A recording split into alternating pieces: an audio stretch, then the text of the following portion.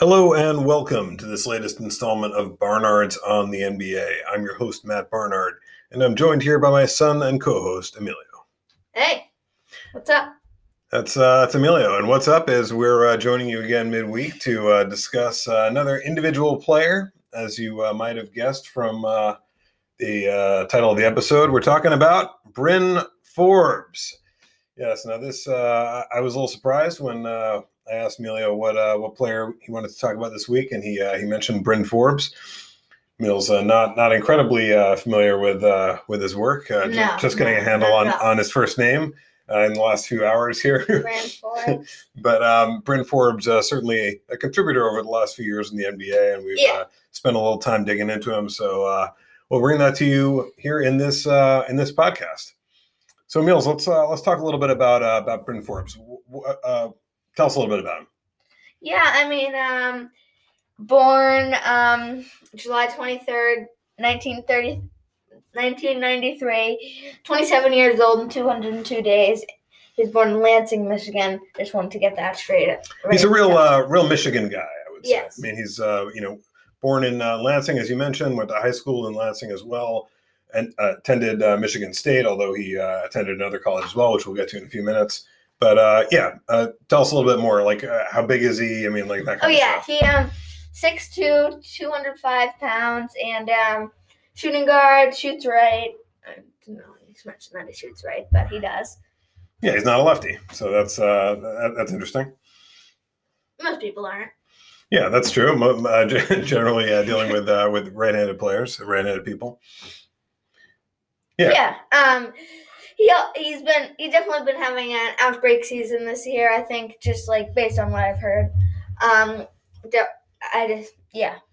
So let's talk a little bit about his path to the NBA. Obviously, a successful player in high school. Played at Sexton High School in Lansing, as we mentioned. Colin Sexton. Yeah, actually went to named after Colin Sexton. Not really. Actually played alongside Denzel Valentine at the high school level. Yeah, that's interesting. You're not going to see high schools that have two NBA players that often. It's true, and Denzel Valentine actually, improbably getting a bunch of run right now with the Bulls. So I mean, this guy's still quite an active NBA player, and of course, the two of them went on to star at Michigan State together, both Denzel Valentine and Bryn Forbes. Bryn Forbes first making his way to Cleveland State after not having been a major recruit out of Sexton High School.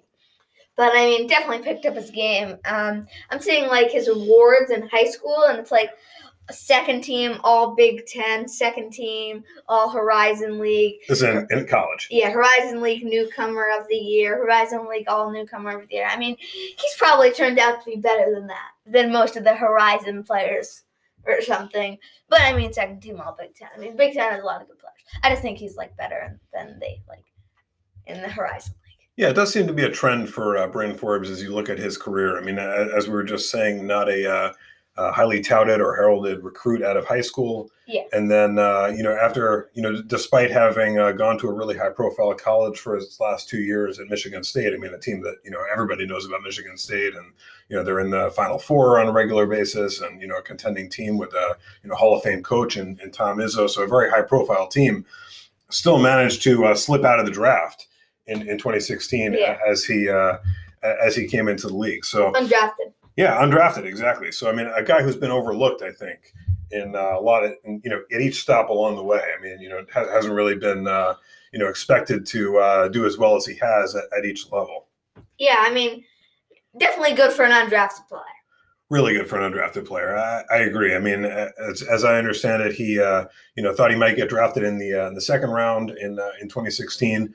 But found his way to the Spurs for summer league and was told by Greg Popovich just to get up a whole bunch of shots. And he hit 77 out of 100 threes, according to Wikipedia.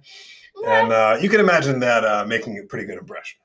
Yeah, I mean, yeah, that's gonna get you to the league. Yeah, so and it did. I mean, it got him an opportunity with the G League team, the Austin Spurs, where he played for that 2016-2017 season, and then made his way during that season as well to the Spurs, the big club, Didn't play a ton that first season, but 36 games. Yeah, 36 games, just under 8 minutes per game. So really not a lot of opportunity there, but started to get his feet wet there at age 23, as he broke into the league as a little bit of an older guy. Yeah, but the next season picked it up, and then the season after that, he was starting almost every game. Yeah, I mean, I think that's kind of a function of the way the Spurs like to run their lineups. I don't know that he necessarily is a starting kind of two player on a lot of teams, but on the Spurs he's a good fit, and I guess it's a good time to get into talking a little bit about his style. What do you expect from Bryn Forbes? Let's talk about on the offensive end. Yeah, I was watching him on the offensive end. I mean, I think he likes to pop threes for sure. I think like to pop threes. I don't think he loves taking those mid-range jumpers. I was watching the highlights of him on the Spurs, and he could use that floater game too. But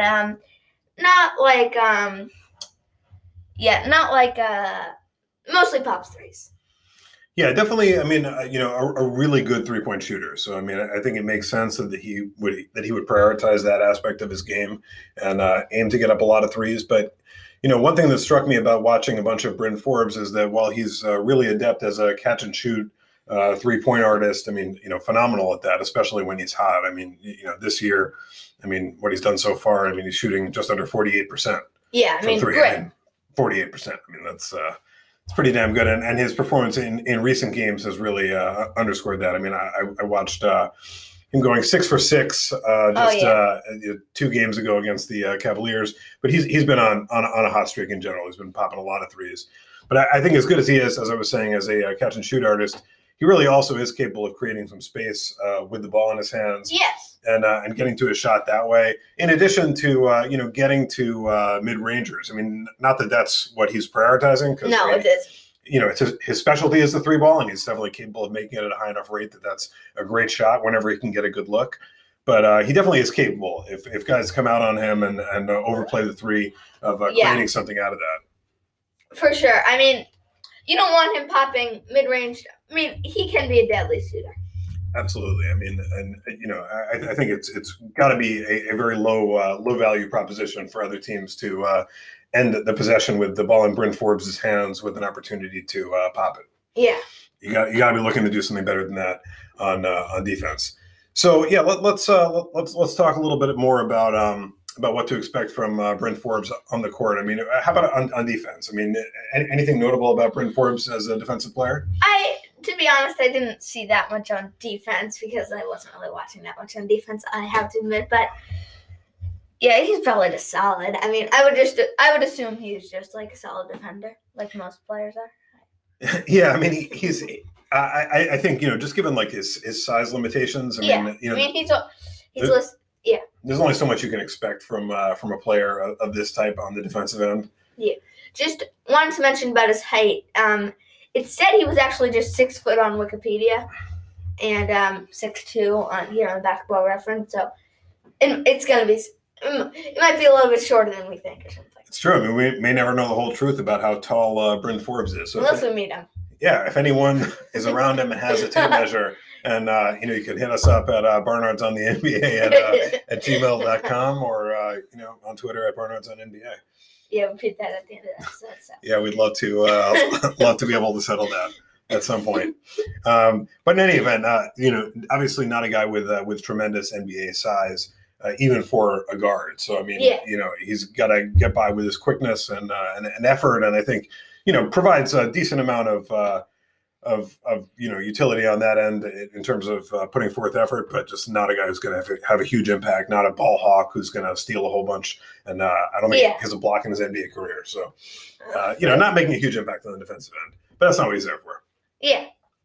As you mentioned, getting an opportunity to start right now in Milwaukee or in just this most recent game. I don't know if that's necessarily going to continue going forward as the Bucks rotation is, becomes more complete again, but has been playing pretty well. Yeah, had definitely been playing pretty well. And I think a guy who's, going to be very functional and useful to the Bucks, as they obviously plan to make a deep playoff run this year and be a really good team again. He's going to be a piece for them off the bench. For sure. I mean, I think he might get a couple more starts. I mean, there could be like Giannis could go out for COVID and another player could go out for COVID and he starts like 10 more games or something, or like 20 more games. It's definitely possible. I mean, this really unusual season, I mean, there have been, players dropping for all sorts of reasons. So having him around and a guy who's, capable of giving you, 25 minutes or something along those lines and who has started a whole bunch in his career, as you mentioned. Yeah. He did so in San Antonio. He's got 156 starts under his belt now in the NBA. So, guys familiar with that role, has played with starters and against starters. Definitely going to be useful for these guys. I mean, the Bucks are a pretty thin team, I think, overall. So he definitely might be pushed into surface again. Yeah, actually, like everybody on their team is actually solid. So right now, everybody in the rotation. But I mean, if you have one or two of those guys drop out, I mean, you're looking at a much rougher situation. I know he started most recently because they're without Drew Holiday in that most recent game, but yeah. Obviously going to feature in the rotation even at full strength at this point. Just if you're talking about the rotation, I wouldn't mention Jalen Adams there. I just thought we might be talking about him since he's played in that game. Well, maybe that'll be another episode on Jalen Adams. We'll see about that. So let's talk a little bit about Bryn Forbes' career so far. I mean, obviously. Career so far, he's had the awesome podcast alert is going off here on the set. In case you hear that in the background, sorry about that. So his career so far has been pretty good, to be honest. But first 2 years of his career weren't amazing. Sorry about that noise. Just me fretting. He was had 2.6 points per game in his first season, then stepped it up to almost 7 points a game, then almost to 12 points a game, and starting almost every game that year, and then starting almost every game the next year, just 11 points a game that year, but then so far this year about 9 points a game. So he has been a good scorer. Definitely has been a rotation player almost all his career. Yeah, per 36 minutes, I mean, you've seen those numbers, those point scoring numbers, which is really the primary element that he provides, inching up as time's gone on, the volume inching up a little bit. And obviously, a lot is dependent on how well he's shooting the ball from year to year. Because, I mean, just so much of what he's doing is based on his 3-point shot, takes a ton of his shots from there. Yeah. Mills, you want to talk about some players who rank as highly on his similarity scores on Basketball Reference? Yeah, maybe like somebody like Mike Riordan or Mike Butler. I mean, definitely in the mix here. Did you say Mike Riordan or Mike Jordan? No. Mike Riordan. He did win a title, so yeah, I mean, slap it up. Yeah. Nice, good job by him on the 69-70 Knicks. Yeah, Rags and Iron Mags or something. Yeah, I mean, some other people who rank comparably or rank high on his list of similar players on Basketball Reference. Sasha Vujacic, who I remember certainly as a guard on the Lakers. He was on those Kobe and Shaq teams, and kind of a useful shooter in the same way that Bryn Forbes is, not providing a whole lot of value elsewhere, but good enough to be in a rotation for sure and coming off the bench for you. See Jason Williams on there. Yeah, I don't really know how to make sense of Jason Williams. He's just so much more about handling and passing and stuff than is Bryn Forbes.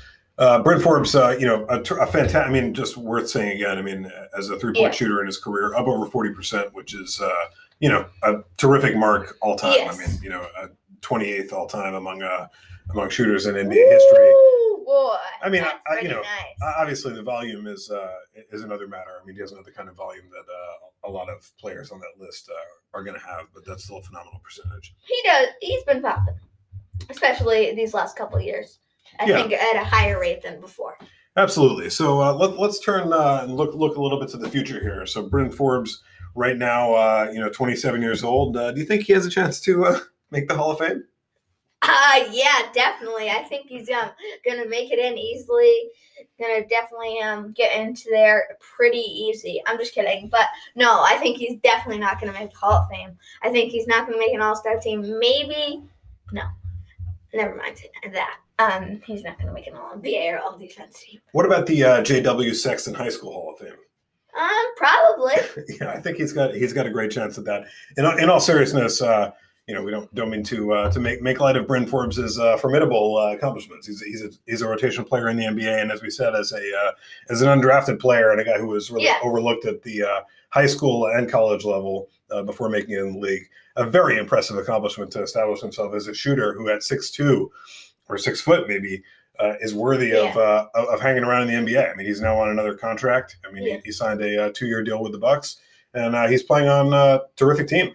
Yeah, we just not sure about that height thing, so please let us know if you find out. Just want to remind you. Yeah, so Mills, I know you'd mentioned that you thought Bryn Forbes was quite a bit taller than I had thought just watching him in the game against the Pacers or other games that I've watched the highlights of, just thought he looked more like small forward, power forward. Looked like a big 6'5" to 6'8" small forward, power forward that plays on the wing. Now, were you talking about more video of him with the Spurs? No, I was thinking with the Bucks. With the Bucks, very interesting stuff. So, and then I saw with the Spurs, and also. Yeah, you thought he might be a little bit smaller. So maybe a little bit of variability with that height. But yeah, he's locked in for now at 6'2", over 6 foot, and he's making a living there. Pretty impressive from Bryn Forbes. Yeah, I think he's got a future as a rotation guy for the next few years, and you got to be pretty pleased with that. Yeah, I think he's going to have a solid career. Yeah, well said. So, I think unless we have anything more on Bryn Forbes, we'll wrap it up for this episode. Thanks so much for joining us on this player-specific episode of Barnard's on the NBA. We'll be back with our typical weekend wrap-up show later this week. Yep. And in the meantime, if you have any questions or comments for us, you can reach us at barnardsontheNBA@gmail.com or barnardsonnba on Twitter. Yeah. Also coming up this weekend, we're gonna talk about the Derrick Rose trade. Yeah, absolutely. We have lots to talk about as we always do. A lot of great performances, and we'll look forward to talking to you then. Bye.